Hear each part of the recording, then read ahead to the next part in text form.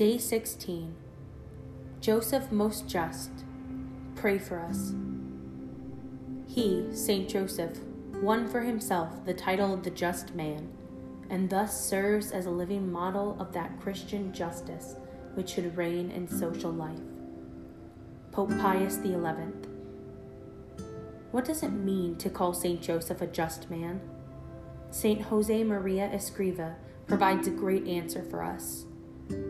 He states, Saint Joseph was an ordinary sort of man, on whom God relied to do great things. He did exactly what the Lord wanted him to do in each and every event that went to make up his life. That is why Scripture praises Joseph as a just man.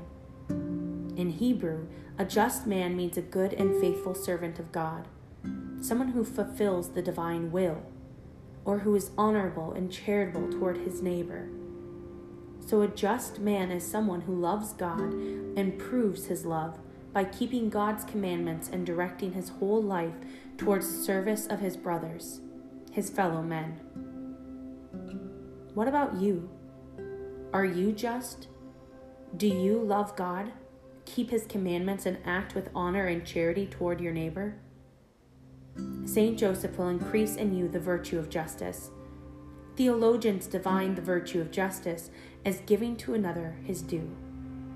For example, in our relationship with God, we owe it to him to be grateful for our existence and to praise him for his goodness. We act justly towards God, giving him his due when we worship him, especially by our participation in Holy Mass on Sundays and holy days of obligation. If we fail to do this, we are not loving God. We are not acting justly towards God. We are not giving him his due. For Saint Joseph, being a just man meant he observed the dictates of the Jewish religion. This required him to travel to Jerusalem 3 times a year, a long distance from Nazareth, and participate in various rituals and ceremonies. You, on the other hand, most likely live a short distance from a Catholic church. If you can't spend 1 hour a week thanking God and worshiping him, you are not loving God or giving God his due. You are not a just man. Holy Mass is not about the priest, the people, or the choir. It's about returning love for love and giving God his due. Yes, priests should preach well. Liturgical music should be sacred and inspiring. And it's always pleasant to see familiar faces at Mass. Yet even if you find the priest less than edifying, the music a distraction, and the congregation spiritually dead, you need to remember it's not about them. It's about you acting justly and lovingly toward God. There is no greater way to tell God, I love you, give thanks to God, and worship him than through the holy sacrifice of the Mass. Eucharist means thanksgiving. God is not the only one that we are to act justly towards out of love. You also need to give others their due. Do you? Do you love, venerate, and honor Mary, your spiritual mother?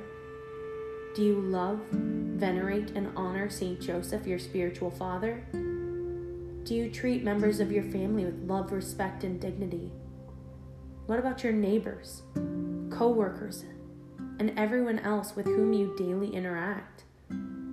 If you are an employer, do you offer a just wage? Remember the golden rule.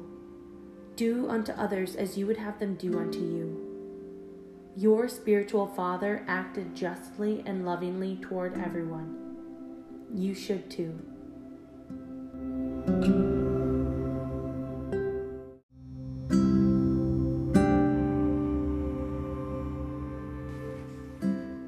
Do you wish to know why Joseph is called just?